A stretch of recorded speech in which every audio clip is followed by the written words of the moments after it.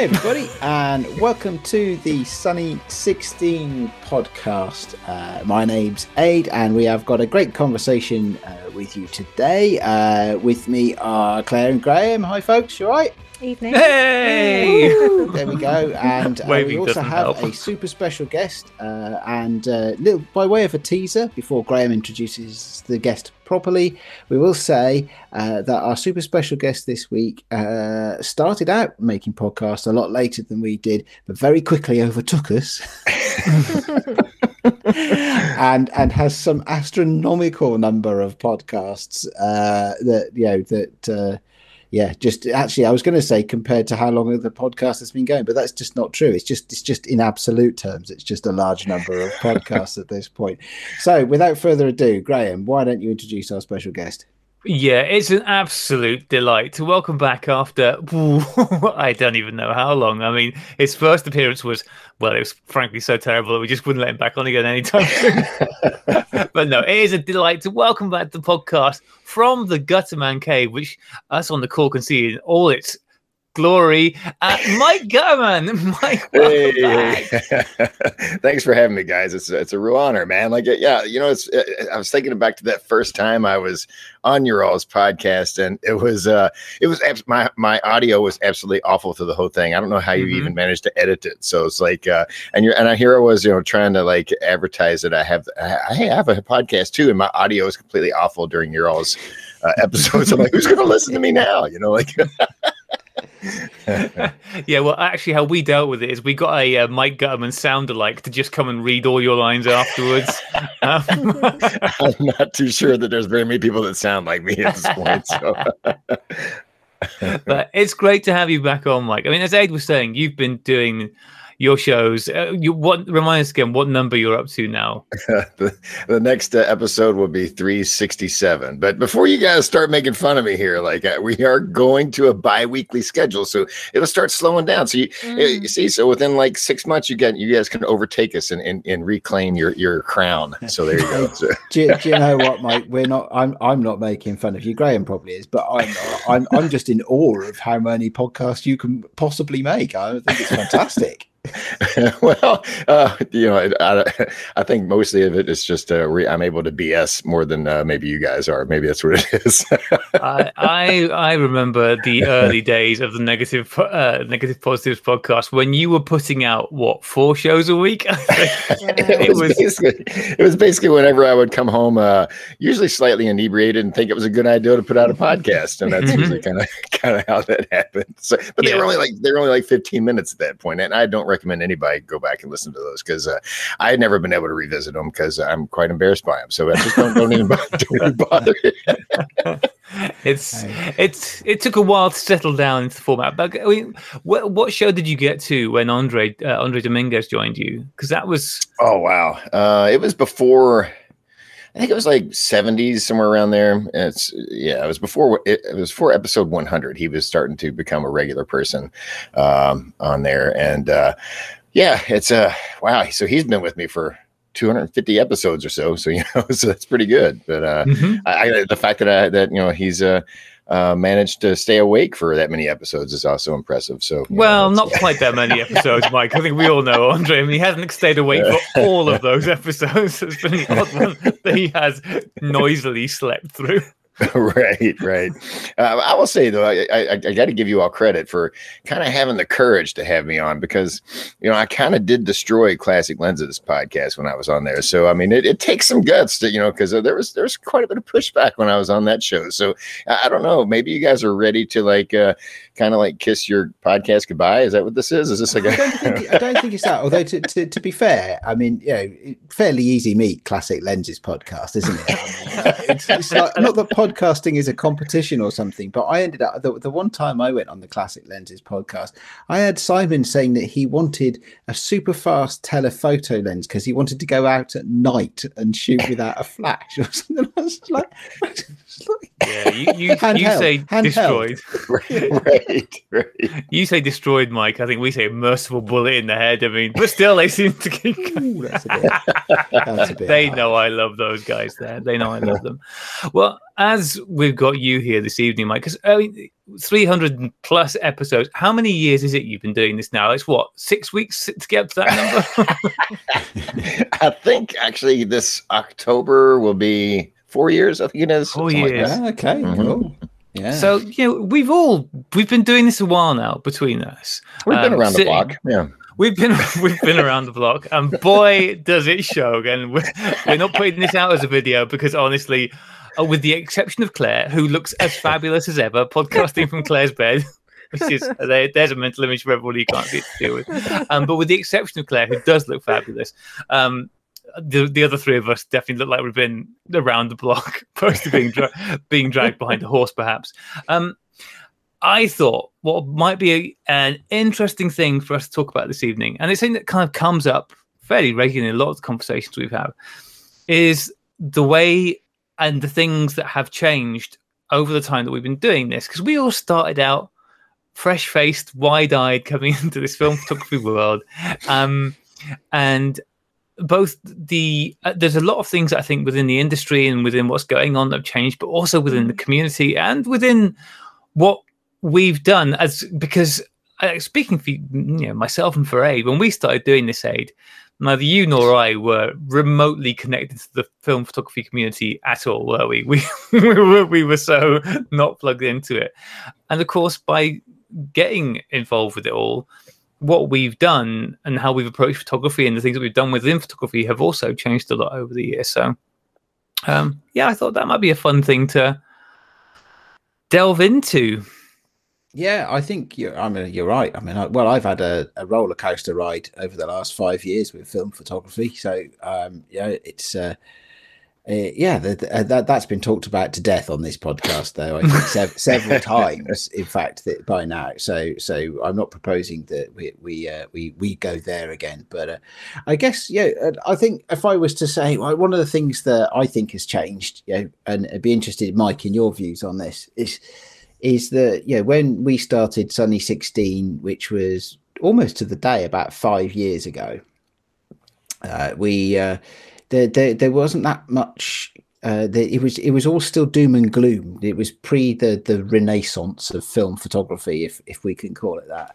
And so the big thing for me is that, like 2 years in, we started having to have a weekly news section in the podcast because things were moving so quickly and people were releasing loads of films. And so how on earth could we have a news section on a film photography podcast?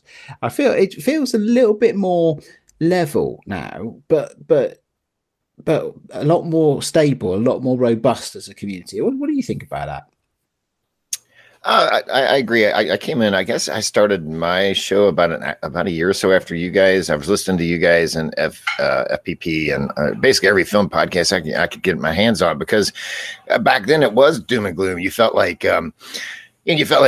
these podcasts were like, oh man, I'm not the only maniac shooting film these days. It was like that, like sort of like these voices, like, oh my gosh, I'm not alone, and so it was a nice thing, and I remember one of my reasons for starting my podcast is like, well, if there's people like me that's trying to consume every film podcast out there, or as many as they can find, then maybe I should get out there and do it and do my best to help promote this thing. Because at the time you felt like you had to, like, you wanted to promote it, you wanted to get more people to know about it, because you didn't know that there was people that did know about it, or that you did sort of feel like you're kind of on your own little island a little bit. So it's awesome the way it's blown up. And then now it's like it just seems nice and steady, and it went through like a big explosion. And I don't know, there's still new products coming out all the time, so I don't know if we're really seeing that much of a slowdown at this point, or when it's going to come. I hope it never comes, but it's been amazing to watch this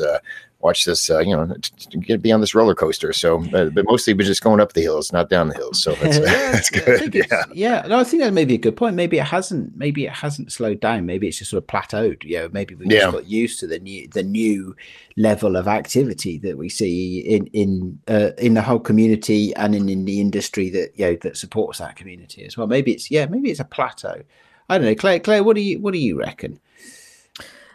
I don't know. To me, it feels like it's accelerated, but maybe you're right. Maybe it's kind of plateaued, because it feels like more people than ever are using film. Because I remember when I began most people had switched to digital. And so some of the things we've already discussed on the podcast, for instance, because at that time I was shooting digital, but probably because I didn't have that many skills, but the work I was producing it felt quite cold to me. And it was the time when a lot of the film cameras were really good film cameras. You could pick them up really cheaply. And as we've said now, that's kind of changed a bit. Yeah, that seems a long time ago now. Yeah, prices have skyrocketed up. And just like what we've mentioned about even availability of film. But I don't know, it feels to me as if like it's accelerated, but I don't know. Ah, well, it could just be me that slowed down, I suppose. I don't know it could be with that. It's like with the film specifically. I think it's an interesting one because, as you said, when we started, it was all doom and gloom, and the news since then. There have been new film introductions. We've seen new stuff, and that has continued on and on. I mean, yeah, Mike, obviously, like Andre, who you podcast with, he works for Cine still now. He works. Yeah.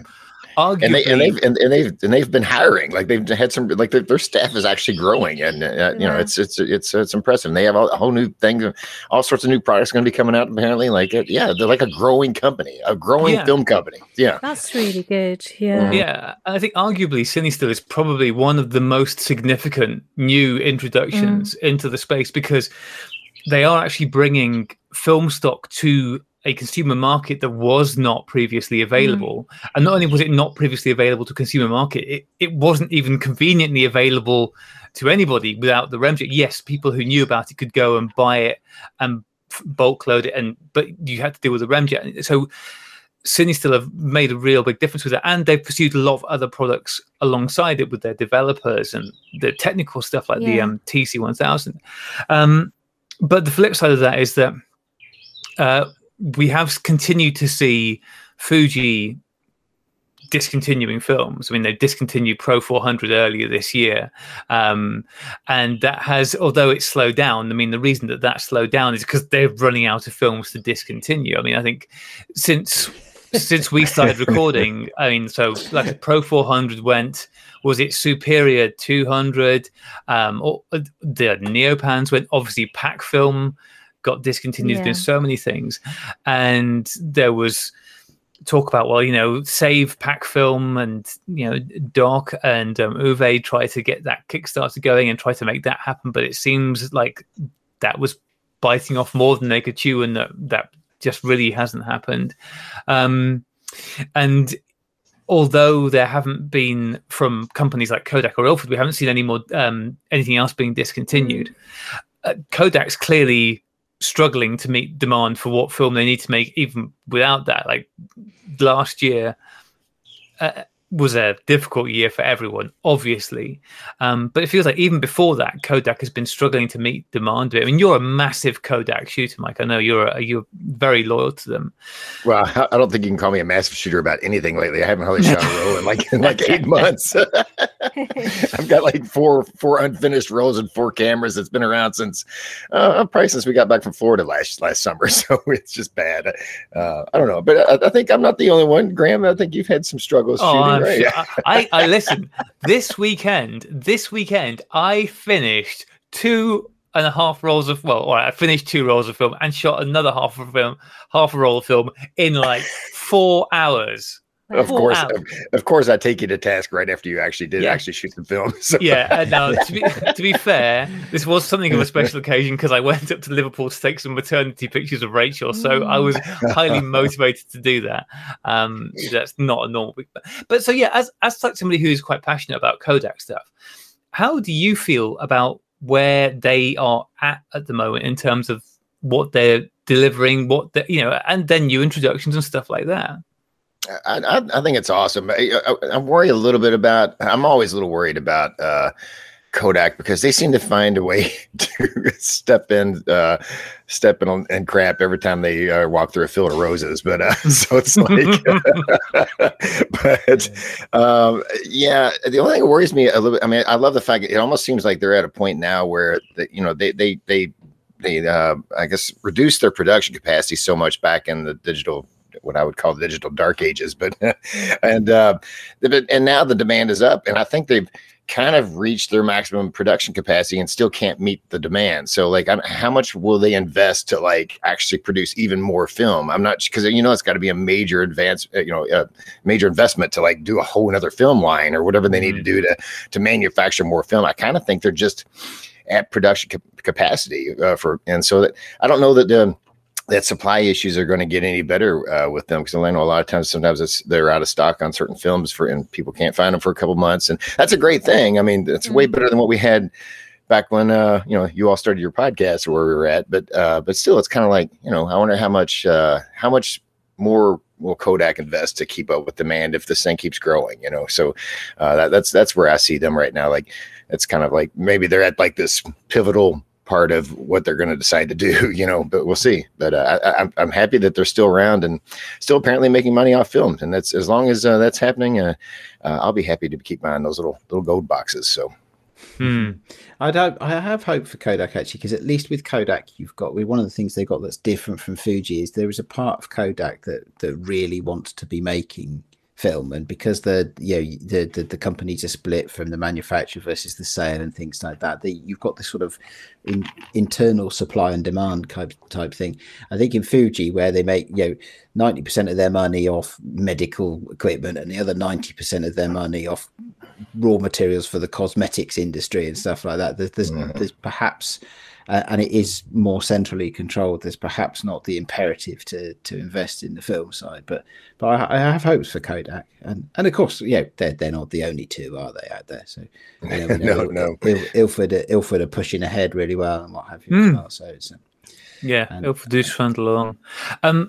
Claire, obviously you're very passionate about Polaroid. This is the thing that's really important to you, and Polaroid, I think, really epitomize another thing that we've seen happen over the last 5 years, which is plucky little startups developing and becoming much more stable and different companies, because we've seen Impossible Project go from its humble beginnings in the late 20 years, and then grow through the early 2010s, and then become what is now Polaroid.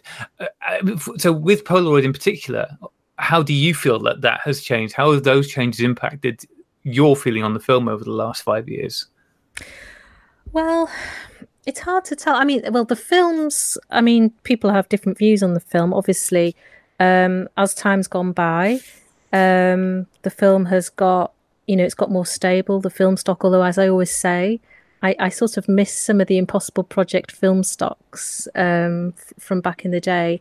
The film, I always worry because I have no idea how, Polaroid presents, like it's like a big company, like a big brand, but I don't really know if that is truly the case, whether it's actually smaller. I have no idea.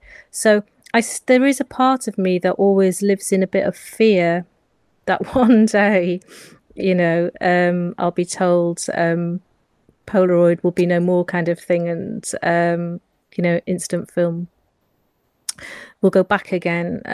So yeah, I always live in fear, and I don't know about you all. Maybe you do this already. I know I've got friends that I know who have literally 6 fridge freezers full of film, kind of thing, in their garages and stuff like that, like big films. I don't have that, and I always think, maybe I really need to like invest in one massive huge like fridge freezer and fill it all full of Polaroid film, just in case that day comes. And then if that day comes, you'd be so anxious about shooting a pack of film. Sorry, Aid. No. I digress.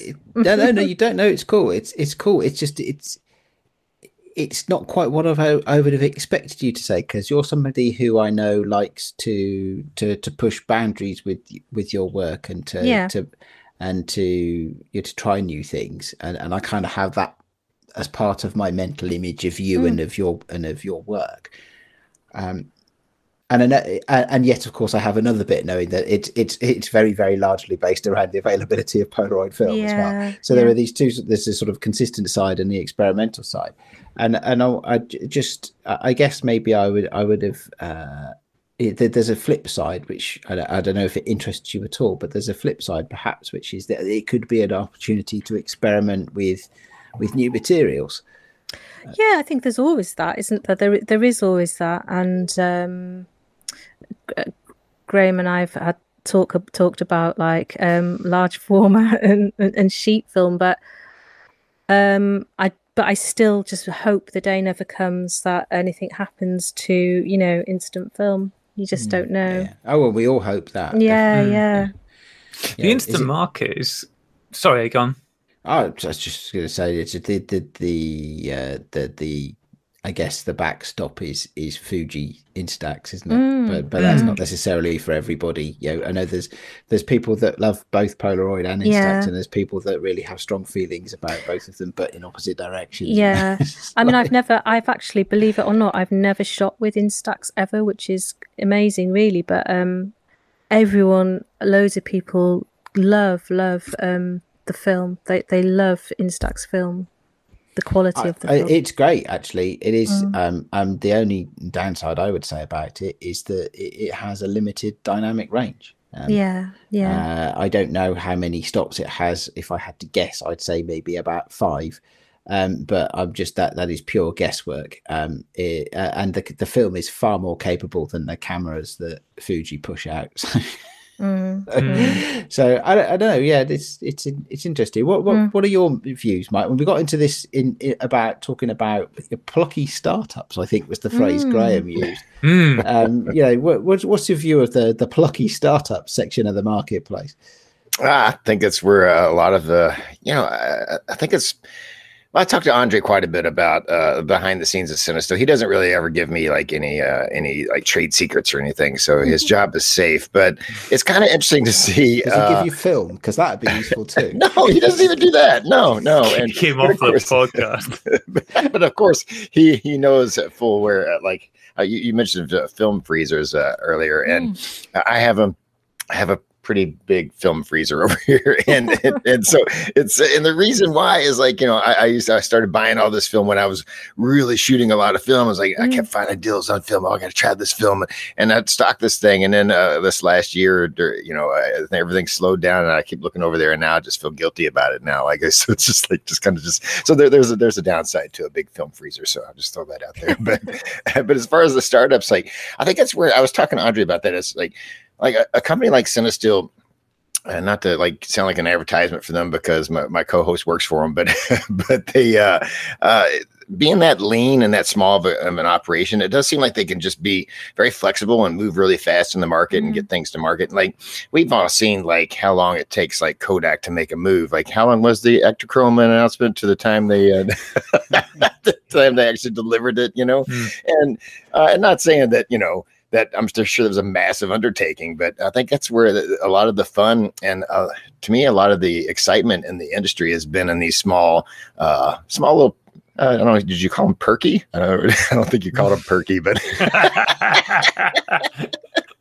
perky, I'm going to call them perky. Small perky companies. Perky's good. I'm not sure what the hand movement is in conjunction with the word perky. I'll just move my hands a lot while I talk. Let's not Before we go any further, the word was plucky. No, I think it's perky. We're going to go with perky. Perky works though, definitely. Talking of Polaroid, though, I live in hope all the time that because they keep bringing out cameras, don't they? I keep hoping that they'll bring out their version of Time Zero film. That's my wish. I think with Polaroid, sorry, Graham. I think with Polaroid, like, I don't know if this bugs you, Claire, or any of you guys, but sometimes, like, I wish they'd stop like wasting marketing money on just bringing out, oh, now we've got a neon green camera. Oh, and this month we have a pink camera. Like if they just took some of that money and just made the film a little better, maybe, or I don't know. I'm just throwing that out there, a little criticism. Yeah, some Time Zero film I'd like. Yeah, there you go. Or some Time Zero, or their equivalent, the modern day Time Zero. Yes, yes. So Claire, I don't know Time Zero. Can you explain what it is that made that just special? about to ask that myself. Yeah, you'd know it if you saw it. I know to look at Time Zero. It's a film, and if you look, it's got those lovely. They look like flames when the images develop. They look like I don't know if they're leaks, are they, Mike? It's something with the emulsion and the chemicals, and they have these lovely orange flames. Oh, I'm not sure. The Time Zero I remember. The Time Zero I remember back in the 90s was like very. It was neat because a lot of people would move the emulsion around. That's it, and you could manipulate it. Yeah, you could manipulate it. Manipulate the emulsion as well. Yeah. And when I look at, because I mean, it's. So was it in the 90s? When did they stop producing Time Zero, Mike? Oh, I guess it was probably mid 2000s, 2000. Yeah, somewhere around there. Yeah. It's really hard to get. I mean, like I said to you, I paid a lot of money for one pack on eBay, and I think I got like one shot, and it just didn't work. So I wouldn't try it again. But I just love what it's capable of, and I love how it looks as well. So yeah.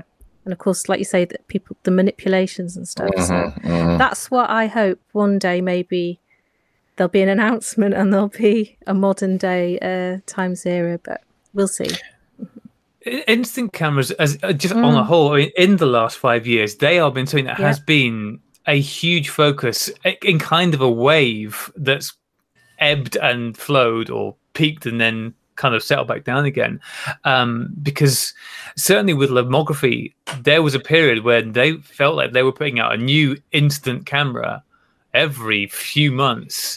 They were leaning really, really hard into it, and as we mentioned, Polaroid coalesced and brought the Polaroid name to the Impossible cameras and all of that. And but despite all of that, especially with lomography's cameras and stuff like that, it doesn't feel like it ended up moving the needle much in terms of like pushing that medium forward. It still feels like Fuji Instax is the king of that hill by some way, both in terms of the cameras and what have you. I don't know, but I mean, it's notable I might challenge you that a little bit, but yeah, I guess. So what I've seen, there's sort of two aspects to that, I think. I mean, first of all, over the time period we're talking about, lomography have gone from, big investment in real world shops, haven't they? You could go to the lomography store and you could have an experience. I guess the same way as Impossible did. I was going to say as Polaroid did, but no, they were Impossible in those days. That you could go to the Impossible Experience Center or store or something like that, couldn't you? But of course, those are all gone now. I think they're all gone. Certainly, the lomography shop that used to be in the centre of London is no longer there. So there's a rise and a fall there of the retail presence, I guess. But the Instax cameras, having had both lomography and Fuji Instax cameras, it's very much a subjective choice, I think. The lomography cameras are they give you more control of what you're shooting, and often you can. I found I could make better images with a lomography Instax camera than I could do with a Fuji Instax camera. Partly because you actually had some idea of what it was doing, and therefore you could plan what you were shooting. I think I had a couple of them that broke. One of them went on an extended trip. I don't know where it went, but my lomography square camera, which went to a friend of mine in Ireland who also listens to the show. Hey Brian, hope you're listening. Hope you're well in the family. It took a good 9 months, I think, to get from England to Ireland last year. Oh no! So much so that both of us had just completely given up on it altogether. It's like. Yeah, but that was a pretty competent camera actually. That Lomography Square Instax had a glass lens. It folded nice and flat, not quite as elegant as an SX70, but very few things in life are as elegant as an SX70, are they? So yeah, I don't know, but swings and roundabouts on the Lomo thing. As you know, Graham, I have a kind of a tense relationship with Lomography as a brand. Another thing from like the last 5 years that is always fun to return to is some of the things that we kind of forget about at this point because it's been so long, but are still there. Well, things like, I mean, when we're talking about film supplies and new startup boutique stuff and all that, we still haven't received, like, let's say Ferrania still hasn't delivered on the slide film that they kickstarted in 2014, I think. Was it 2014? 7 years. Is it that maybe it long wasn't ago? 2014. Wow. It might not have been, but I think I'll have a quick look on the internet. It's been a while. Now, obviously, since then, we've had the P31 come out, which is their black and white film, which people seem very fond of. But yeah, I mean, that's the thing, that there have been things that have tried, and then, I mean, at this point, it kind of feels like maybe failed is the right word, because it's hard to imagine we're going to see that slide film. I don't know. What would they do with the money then? What would happen for people? Oh God! I mean, that money. If you think about what they set out to do, Claire, which was to restart an old factory, get it all going, and get production going. Although they made, I think, gosh, I can't remember. Ada will hopefully be able to find it. It was half owned by the Italian government, I think, and initially they had to do deals with the government to buy back half the site and stuff like that. I mean, they struggled. They really did struggle. The big undertaking then. Oh, massive. Bit like, in a funny way, a bit like Impossible when they took over the old factories initially. Yeah. Although I think they hit a lot of snags that were beyond their control, beyond the guys at Ferrani's control. But that money is long since massively overspent. Just trying to get things going. Yeah, no, you're right. I think you were right in saying 2014. I'm looking at the original Kickstarter, and it was saying some of the things, the rewards, like postcards, if you gave them $10 or whatever, those were scheduled for delivery December 2014. Wow. Did you back that, Mike? No, I did not. I backed it. I backed it, but when they brought out the P30 and gave the original backers an opportunity to sell out for some P30, I did that. I had lost the faith. I have to admit, I had lost the faith by the middle of 2018 or whatever it was. Yeah, which with hindsight was a really good call, because that's been a while now. But I still feel kind of guilty about that, though. I still feel, because they did say at the time, I said, we're happy to move you over. Be aware that the more people that convert and say they want a couple of rolls of P30, the more that means we have to spend money for the slide film on the P30. Yeah, so I did always feel a bit guilty about that, like I was selling them out from under them, but maybe not. Megan said it never happened, but not everything's a success.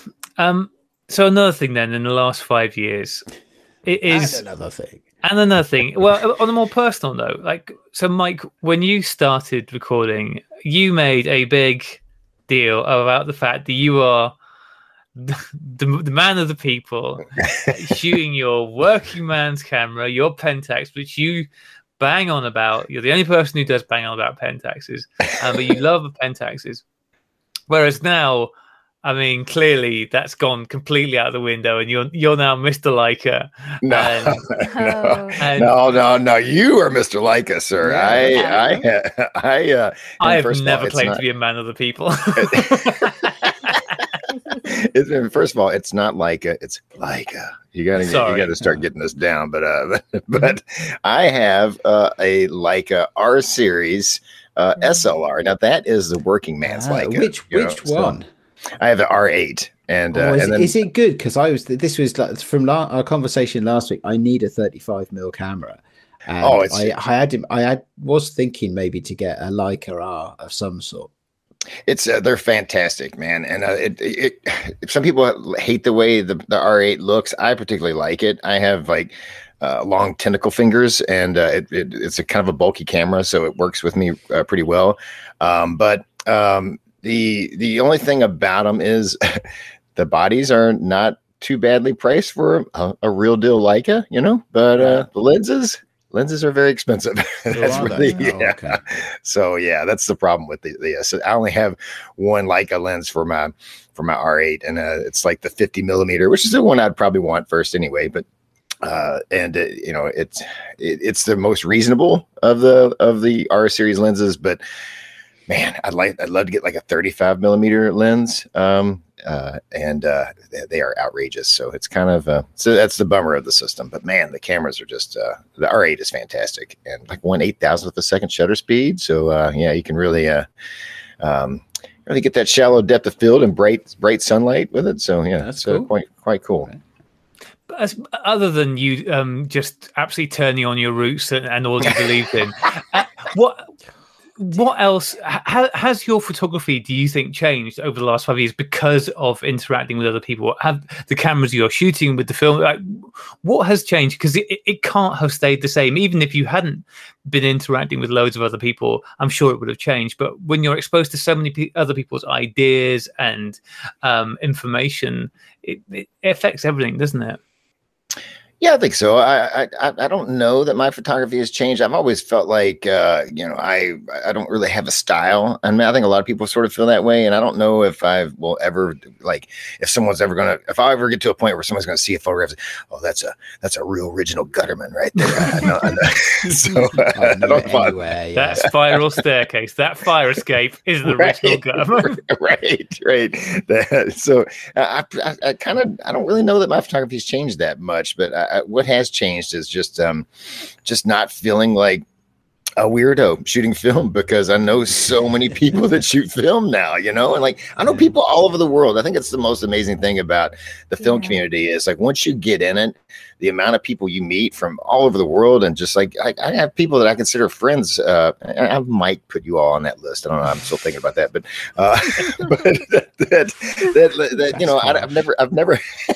I've never personally met, but I feel like I know these people, like I'm friends with them, and it's just it's amazing. And like if I never took another photograph, I would, which some people might wonder if I ever will. I would always want to be a part of this community, because just the amazing people in it, and how many people you get to know and get like build a relationship with. It's amazing. I've never had another hobby where people are this connected and this like willing to help each other out. It's just blows me away. Yeah, I'm totally with you on that. It was so good to get back out and do a photo walk the other week in Oxford and meet up with people and their friends we've met along the way, and some of them will be friends in the future, but we met for the first time that day, and it is a fantastic group of people. And I'd be that if you took away my cameras and took away the ability to podcast and stuff like that, then I'd still have a great group of friends that I've made from all of this stuff. And that means more than any of it, really. I mean, I might make jokes about the fact that I prefer to use the internet as a sort of one-way transmission kind of medium rather than to engage in conversation, but actually, I know that actually is true. But outside the internet, I am very much, well, I mean, I'd have to use social media if I was going to indulge in a two-way conversation, wouldn't I? Yeah, but the outside of the internet, the people that we've met along the way have been fantastic. An absolute joy to know everybody. Yeah. That's a good thing, isn't it? It's a good thing. Podcasting has given us some good stuff. Podcasting about a niche thing has led us to some interesting people, which is cool. Mm-hmm. I think that's one thing that's been really consistent, actually, over this entire period, is that the film community, or at least the small subsection that we interact with, has been consistently a pleasant place to be. I think in a way that's really unusual, because in most communities, just by the very nature of the fact that you've got a lot of people and a really varied group of people, that inevitably tensions are going to spark up at times. There's going to be the occasional, not necessarily even bad apple, but just somebody who goes through a bit of a moment. There's a bit of a jerk. All right, there are occasionally jerks in there, but But on the whole, it's an incredibly positive and supportive group of people there, that has just, slowly grown. More people come into it all the time, but that feels fairly unique to me. I don't think there's many communities which manage to do that.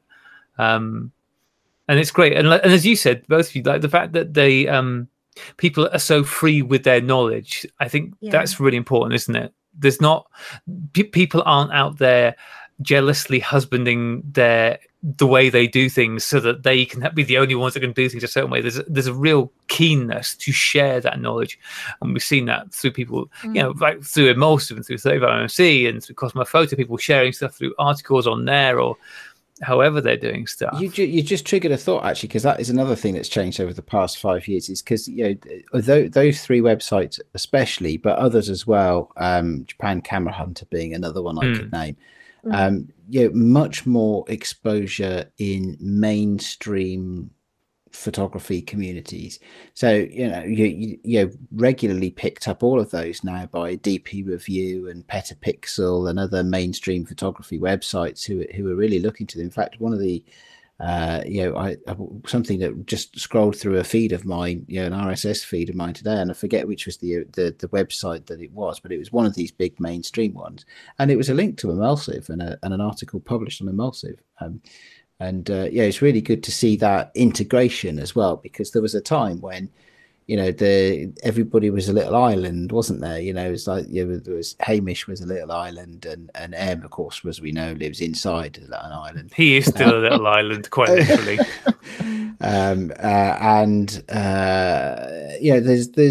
There's so a lot of it feels a lot more joined up now as well. It's like you've got like when you've got one group of friends but you've got a friend who's in another group, and then like a few years later actually all the groups are together and like remember, and you've got all of that shared stuff going on. That feels really good too.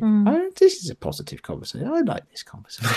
I think what always amazes me as well is the amount of people I've met who've got real talent, not just about producing an image, but who are able to like build their own cameras and adapt their own cameras and modify their cameras and make their own lenses. I can't do any of that. No, but I know people who can, and it just amazes me. It's like I do little short films as well, so moving image, and someone who I consider a friend now has very kindly lent me a really, really great moving film camera, and there was a problem with the battery, and they were just like, I'll build you one. I wouldn't be able to build myself a battery or modify a battery, but I'm amazed at how many people have that ability as well to build and modify all their bits and all their cameras and stuff. And it feels like that knowledge is getting disseminated much more broadly now as well. I mean, I think one of the big things that's really exploded is how much of this stuff is on YouTube. It feels like YouTube is the place that's really seen massive growth, because the big websites, the ones that we talked about within film photography, are still the same ones that they were. As you said, Hamish, Bellamy, Stephen, they're still, I know that there are others, but they are still the big sort of sinkholes for stuff. And that's a positive word, right? Sinkhole, dumphole, butthole, whatever the right word. I think you should have just went perky. I think that's the perky. The perkiest websites of them all. I would definitely describe Em and Hamish as perky. Wait, no. Pinky and perky, maybe. Pinky and perky, maybe. But and podcasts, there are. I don't know quite where we're at with podcasts, but there certainly was a big explosion because it got a lot easier for people to podcast, particularly through things like the Anchor app, which I know you used. Do you still use Anchor, Mike? Are you still on Anchor? Yeah, still on Anchor, but I don't use the app anymore. I do everything, more professionally now.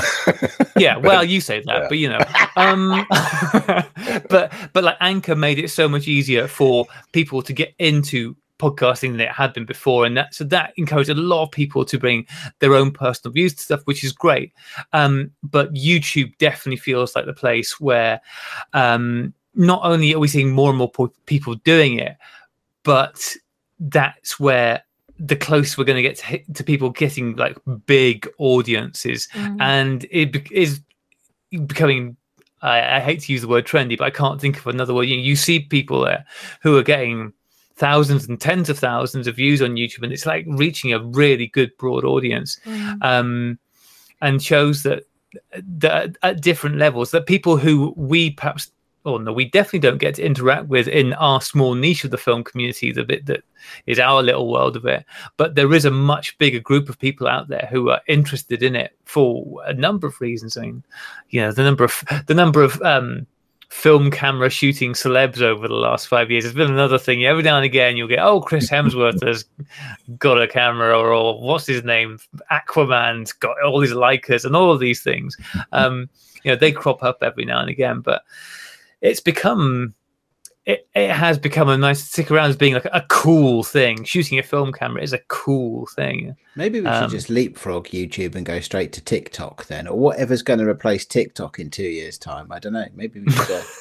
I mean, Mike, you feel like very much a TikTok kind of guy. You seem like that's very much your kind of pace, TikTok. Oh yeah. That's I have a friend that he sends me TikTok videos all the time, and he's like my age, and I always send him a message back like, "You're too old for TikTok. Quit sending me these videos." So like, yeah, but it's interesting though, isn't it? Like, I mean, that's because I think the number of young people shooting film has gone up drastically. It feels like, again, I mean, it's hard to say with any definitive, but it feels like that there's a lot more active young people shooting now, because there were these things, because there was the interest of people doing cool stuff on YouTube, because they saw celebrities doing it, and that when they looked into it, they found, oh, actually there is a healthy and positive atmosphere going on, as opposed to what existed before, which was a slowly dying atmosphere. I think it's far more encouraging, because that's the thing, is like, we all started shooting film. I mean, for me, it was 10 years ago, and it was a while ago when things were quite different. But if you decide now you want to pick up a camera and get into it, it's a very different. There's different choices available. There's things that you can get and do now, and that can make life so much easier, that weren't available before. Whilst at the same time, there's things that you just flat out can't shoot anymore. There's things that, no matter how much you might want to do them, you cannot do. No one's shooting Kodachrome anymore. No matter how many lovely pictures you might see on that film everywhere and think, oh, I really want to shoot this, you're not doing it. It's just not happening. It's I think it is important to look forward, though. I mean, it's not a nice thing that Kodachrome's gone away. It's not a nice thing that Claire's worried about the future of Polaroid. But I think great thing that Claire's worried. It's what? There's a look forward bit, and if we're talking about younger people getting involved, you've really got to acknowledge that you've got what it is that they're looking for, because the people, if we're going to keep all of this going and building into next generations, it's not going to be about people that remember Kodachrome, is it? It's going to be about people who've got excited about something that is contemporary to them, whatsoever that might be. It could be a Polaroid Go, right? Because people are looking, show me somebody under the age of 20 who's ever seen a photograph larger than the screen of a telephone, right? Well, slight exaggeration, I know, but there's no expectation these days that people say, oh well, you can't shoot, you've got to shoot medium format because otherwise you can't print it large.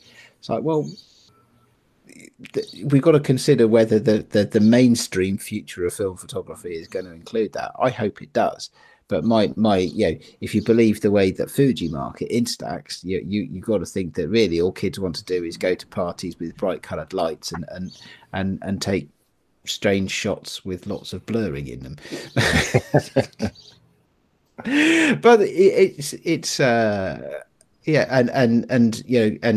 again, with the whole, just using Instax as an example, clearly the manufacturer of Instax the film clearly doesn't believe that anybody wants a camera that could do that film justice.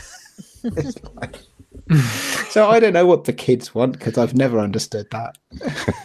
Well, how old's your son, Mike? He's of an age where he's moving on with his life now, isn't he? Yeah, he's 18, going to college 18. next fall, or this coming. It's been actually leaving us in a month or so. So yeah, a couple months from now, he'll be leaving the nest to go to college. So university, I guess you guys would call it. Yeah. Are you going to burden him with a big case load of film cameras? No, it's right. We took a tour of the college he's going to, and I asked. It was a student tour guide, and I asked her. I was like, "So, do you all have a traditional dark room?" And she's like, "Oh, yes." And I was like, "Okay, this is a good school. It's a good school." So, yeah. So hopefully he'll take a photography class and get in the dark room a little bit. He's done a little shooting. He doesn't really, maybe have the interest in it, and I do, but maybe that'll push him over the edge. So I've got plenty of cameras I could get to him if that's the case. So I'm looking forward to it. So yeah, you it's have great to let to him hear. raid the freezer as well. there you go. Yeah, he can invade the freezer all he wants. I got plenty. So It's great to hear though, like you saying that they've got a traditional darkroom there, and where your kids go to school, they've got a darkroom at your kids' school, haven't they? Yeah, they do. They have as part of their art block, they have a photography studio and I think 3 dark rooms. Yeah. wow. They're only small ones, but I think they go. Yeah, the point being that you can get the kids who study photography there as part of their art education. Yeah, they've got access to dark rooms. They've got access to a studio with backdrops and some lighting equipment and things like that. So. Yeah, it's great. And I know on your show, listen to Roxana, Mike, she does a club with kids and shoots film with them. Like, again, this feels like a thing which had died off. It didn't feel like the traditional photography was a thing that was happening in schools for quite a chunk. And I know that talking to the guy at Secondhand Darkroom, where he is resupplying universities and colleges with darkroom stuff now that had kind of wound stuff down before, that there is clearly a desire by people there to do this, and so that there's been a response from it.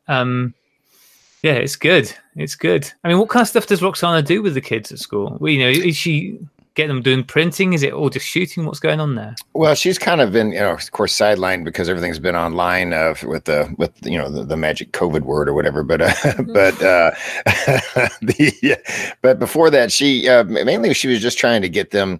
She teaches. She's a counselor, so her big thing is like she helps kids with like anxiety issues and any sort of issues that they may have, and uses like mindfulness through photography is kind of her kind of way she's using this as like a counseling tool to like help kids, like, just kind of find something, slow down and find a creative outlet to possibly alleviate any anxieties and stuff that or issues they might be dealing with. So it's just a fantastic program she has going on, and a lot of people in the community have been very gracious and donated her film and cameras and stuff. It's just really, really cool.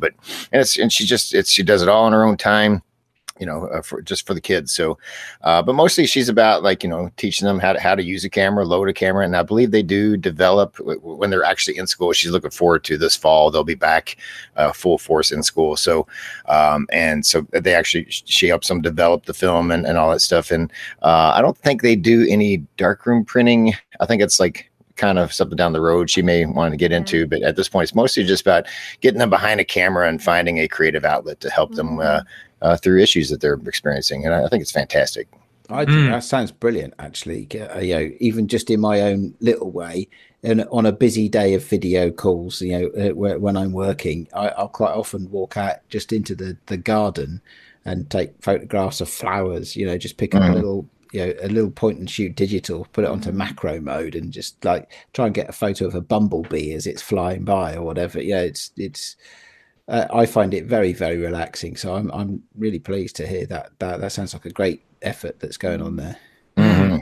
And and people like Mike Rasso and the guys over at the FPP who are sending out, you said about donated cameras. I mean, they're sending out cameras that are donated through them to schools all over the place, aren't they, Mike? They've sent out loads of stuff. So again, there's clearly people are looking for this, and it's great that old cameras that aren't being loved anymore are being found new homes elsewhere, and it's kids that are getting their hands on them.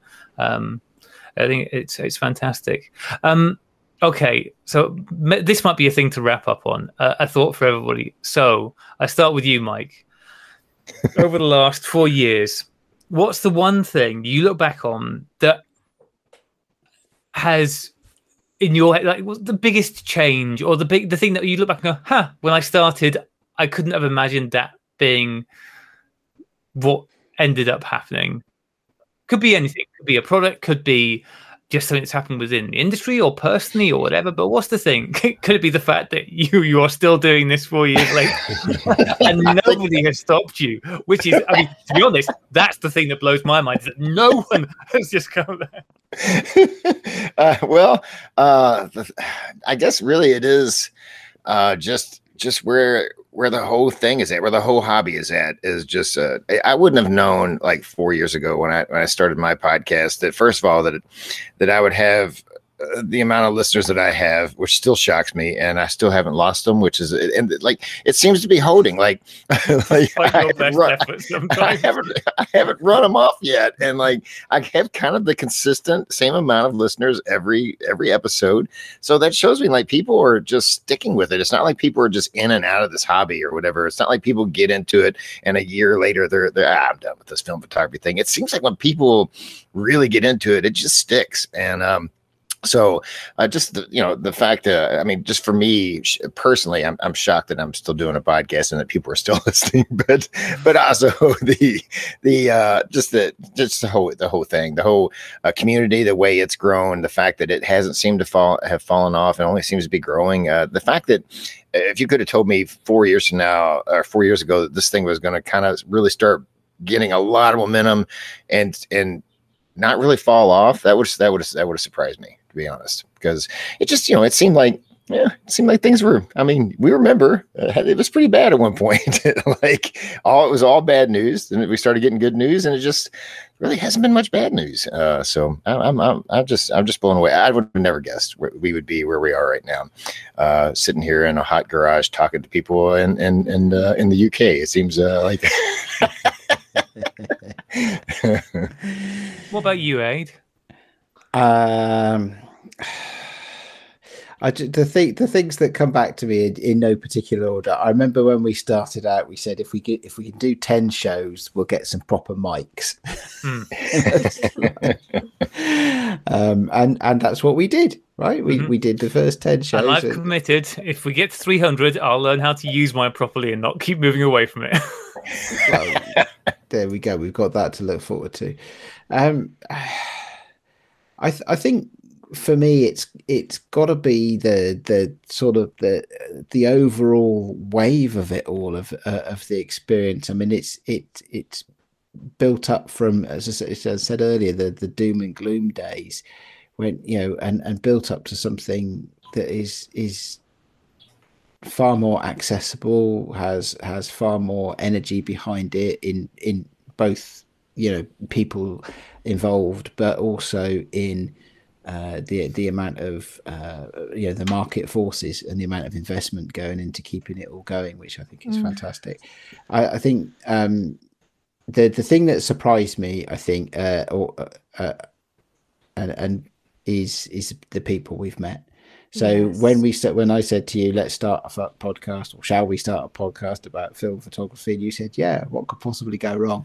And we found all of the ways, or some equivalent to that. Yeah, absolutely. I never realized I was just going to meet so many cool people, and I think that's it for me, and that's the real driving force for me, is to be able to meet new people, hang out with some really cool people I would never have met, from different places, just different lives in general. And it's a fantastic group of people, and I'm really pleased to be part of it. That's my thing. Yeah, no, I think that's great. Go on, Claire. What about you? Well, you having me on the podcast is one. Don't get away that easily. And I think what you've just said as well, Aid. I think that I would never have thought that I would have met so many people, like you say, from and echoing what Mike said, from all over the world, and people that you now consider friends.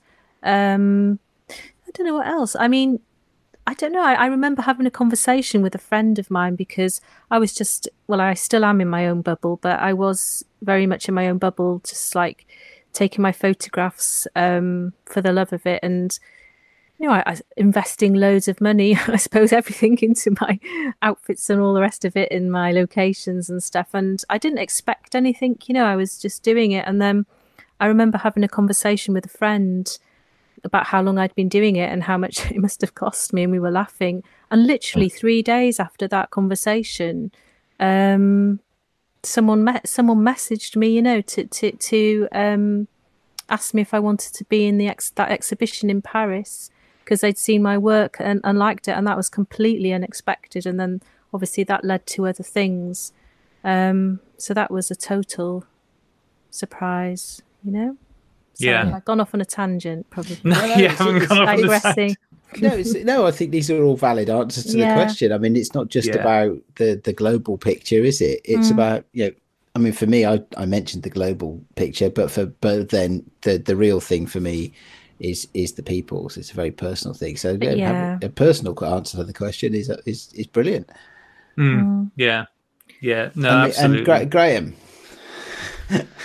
you always launch these exit questions hoping that we'll always forget to ask you what I know, with good reason, because I always launch them going, I should have thought of and asked that. But I think it's much the same as you guys. I think I look back, and specifically sort of looking back over, I mean, everybody that we've got to talk to has been a delight. And especially when you think of some of the people, you think, I'm amazed that we got to talk to some of the people that we did. But then you talk to them and go, oh, you're just lovely. You're just like such nice people. And I think that's been the thing that has been really consistent throughout. So it's not been this way. It's just been that you see people's work. You think, this is incredible. We really want to talk to them. And then you get to talk to them and just to, that they are just some of the loveliest people out there. That's been, that's just been a real delight. And you know, and obviously, like some things, the fact that we got to go and visit Ilford, which I know was at this point quite a long time ago, but that's still one of those things you go, this is cool. Look, what are we doing here? This is weird. what have they let us in? But then again, they're just really lovely people, is why, and they've continued to put up with our nonsense since then. But yeah, it is amazing to me that so that all of the people that we've got to interact with have been just such a delight over the years. And and I think if there's anything else that really has stuck out as being surprising to me over the last 5 long years. I think it is just, I think that, and the fact that there has been this growth of people doing and making their all the cool. I mean, you mentioned the classic lenses guys. You know, there's so many people like them who have started making their own cool thing. Like the Jeff and Gabe at I Dream of Cameras. Like, I'm such a delight hearing them, and so many other people have popped up and are doing their own cool things since then around it. I think that's really awesome. And the fact that still no one's managed to make a 35mm camera that isn't basically a throwaway point and shoot. That's the only other thing I find slightly surprising. I find it like there's been so many amazing things made and so much done. It's like that seems like the holy grail that because like when we started fairly early on, I think it probably was within the first year, we knew that Bellamy was wanting to make a camera over at Japan Camera Hunter. I think it was in year 2. If not year 1, he's certainly been trying hard on that one for a while, hasn't he? And it's not not for want of trying that it hasn't happened. Absolutely. And and the guys at Reflex, which I think was in the second year of doing this again, they launched a Kickstarter and all of this, and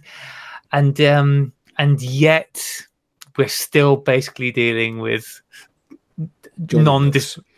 exactly Jolly looks and disposable cameras, which is, I mean, it's better than nothing, but yeah, that's the one thing I thought we might have seen more movement on. But, you know, you never know what's going to happen next year. Any second now, someone's going to crack that little nugget and it's going to see change, and it's going to be great going forwards. It's going to be magical. Magical. Okay, well, let's. If it's going to be magical, we should probably say no more about it and try to close the show, shouldn't we? Don't spoil the magic. Don't spoil the magic. No, once you've got some magic, don't spoil it by keeping on talking. Ah, dear, oh dear, Mike. It's been great to speak to you. Thank you for coming to join us. Oh, thank you all so much for having me. I want to personally say on an episode that I really appreciate you guys because back when I started my stupid little podcast, you guys really gave me a nice platform. You really helped promote me and put me on the map. And any success that I've had is pretty much a direct result from that. And I just wanted to thank you all for that. What are you laughing at? Well, one, because that's not true. And two, do you remember that time when I came on your podcast and managed to break your audio forever going forward, Mike? You did do that. You did, yes. Absolutely ruined how you record it. It's completely sabotaged me, man. Hey, listen, we giveth, we taketh away. That's just what I like. I giveth, you taketh away. Yeah, well, listen, the system works. What can I say? No, it's been great to speak to you, Mike, and thank you for joining us. And we'll send Graham over to your show again soon. No, thank you. I'm recording. I'm recording a different way now, and if he comes on, which we actually have talked about, I am not going to let him take any technical advice from him. That's for sure. Because definitely, I'm going to help you out, Mike. Just so you know, if you want to dive into the Sunny 16 Lucky Dip bag, there are more of us now, so percentage-wise, you're less likely to get another Graham. So you were saying, Mike, at the beginning that you've gone bi-weekly now, so the show's coming out every 2 weeks. Yes, it's going to be every 2 weeks. Still the same format, still like a listener interaction show, then a show with a guest, and then we'll have our famous roundtable discussions where we're under the buzzer, Gray Lab buzzer timer, which I always try to buzz Andre on. Those will be like every 10 episodes. So, but yeah, I just needed more time, man. I needed more time for photography and music, and I had this woodworking thing I want to get off the ground, and this brand new saw over here is looking at me, mocking me right now, and I still have yet to. My wife wants me to give her some wood projects. You just couldn't do it because you couldn't get through one whole podcast without a terrible dad joke. I was just trying to keep the podcast perky, Okay, right, and is there anywhere I mean, many of our listeners will know of you and your show, of course, already, Mike. But is there anywhere particular that you'd like to point people to? It's the Negative Positives podcast. It's on all podcast catchers, and if you want to see any of my photography that I rarely do, it's Gutterman Photo on Instagram.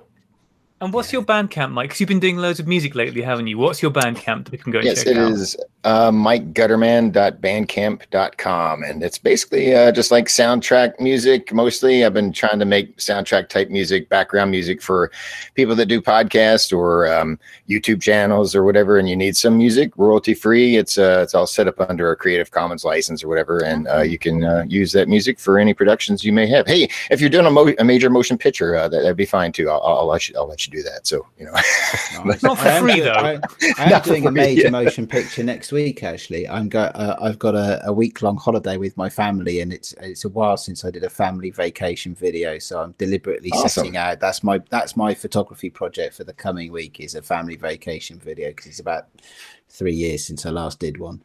So, I will go to your Bandcamp then, Mike, and I will have a look at some music, and I'll Awesome.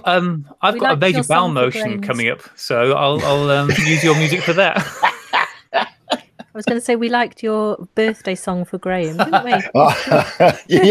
I will say this shows how much I care for Graham, I guess. But that song is I am widely known in my family is like not being able to sing whatsoever. There's a reason why I play guitar and do mostly instrumental music. I cannot sing at all. Like, my family will not allow me to sing. They try to stop me at any given juncture. Anytime I try to sing something, my wife's like, I can't even tell what song that is. You're completely the wrong key. But that is the first time I have ever sang on on any of my music was Graham's birthday song. So Aw. and whether you can call that singing or not, I'm going to call it singing. But Yeah. Yeah. It was lovely, Mike. It was lovely. Serenaded by angels. yeah. Okay. All right. Well, I tell you what, we're peaking, and get us out of here before we spoil it. So, we have been the Sunny 16 podcast. As ever, it has been a joy and a privilege to talk with you all. We'll be back next week, and to take us out, we will play Rachel's band Rocker. There you can get their album Promises I Should Have Kept. Also on Bandcamp. Actually, while you're looking for Mike's music, look for Rachel's music as well. And I think Rachel's music is available on several other platforms too. So go check them out. That's it from us this week, folks, I think. So goodbye. See you next week. Goodbye. Bye. Goodbye.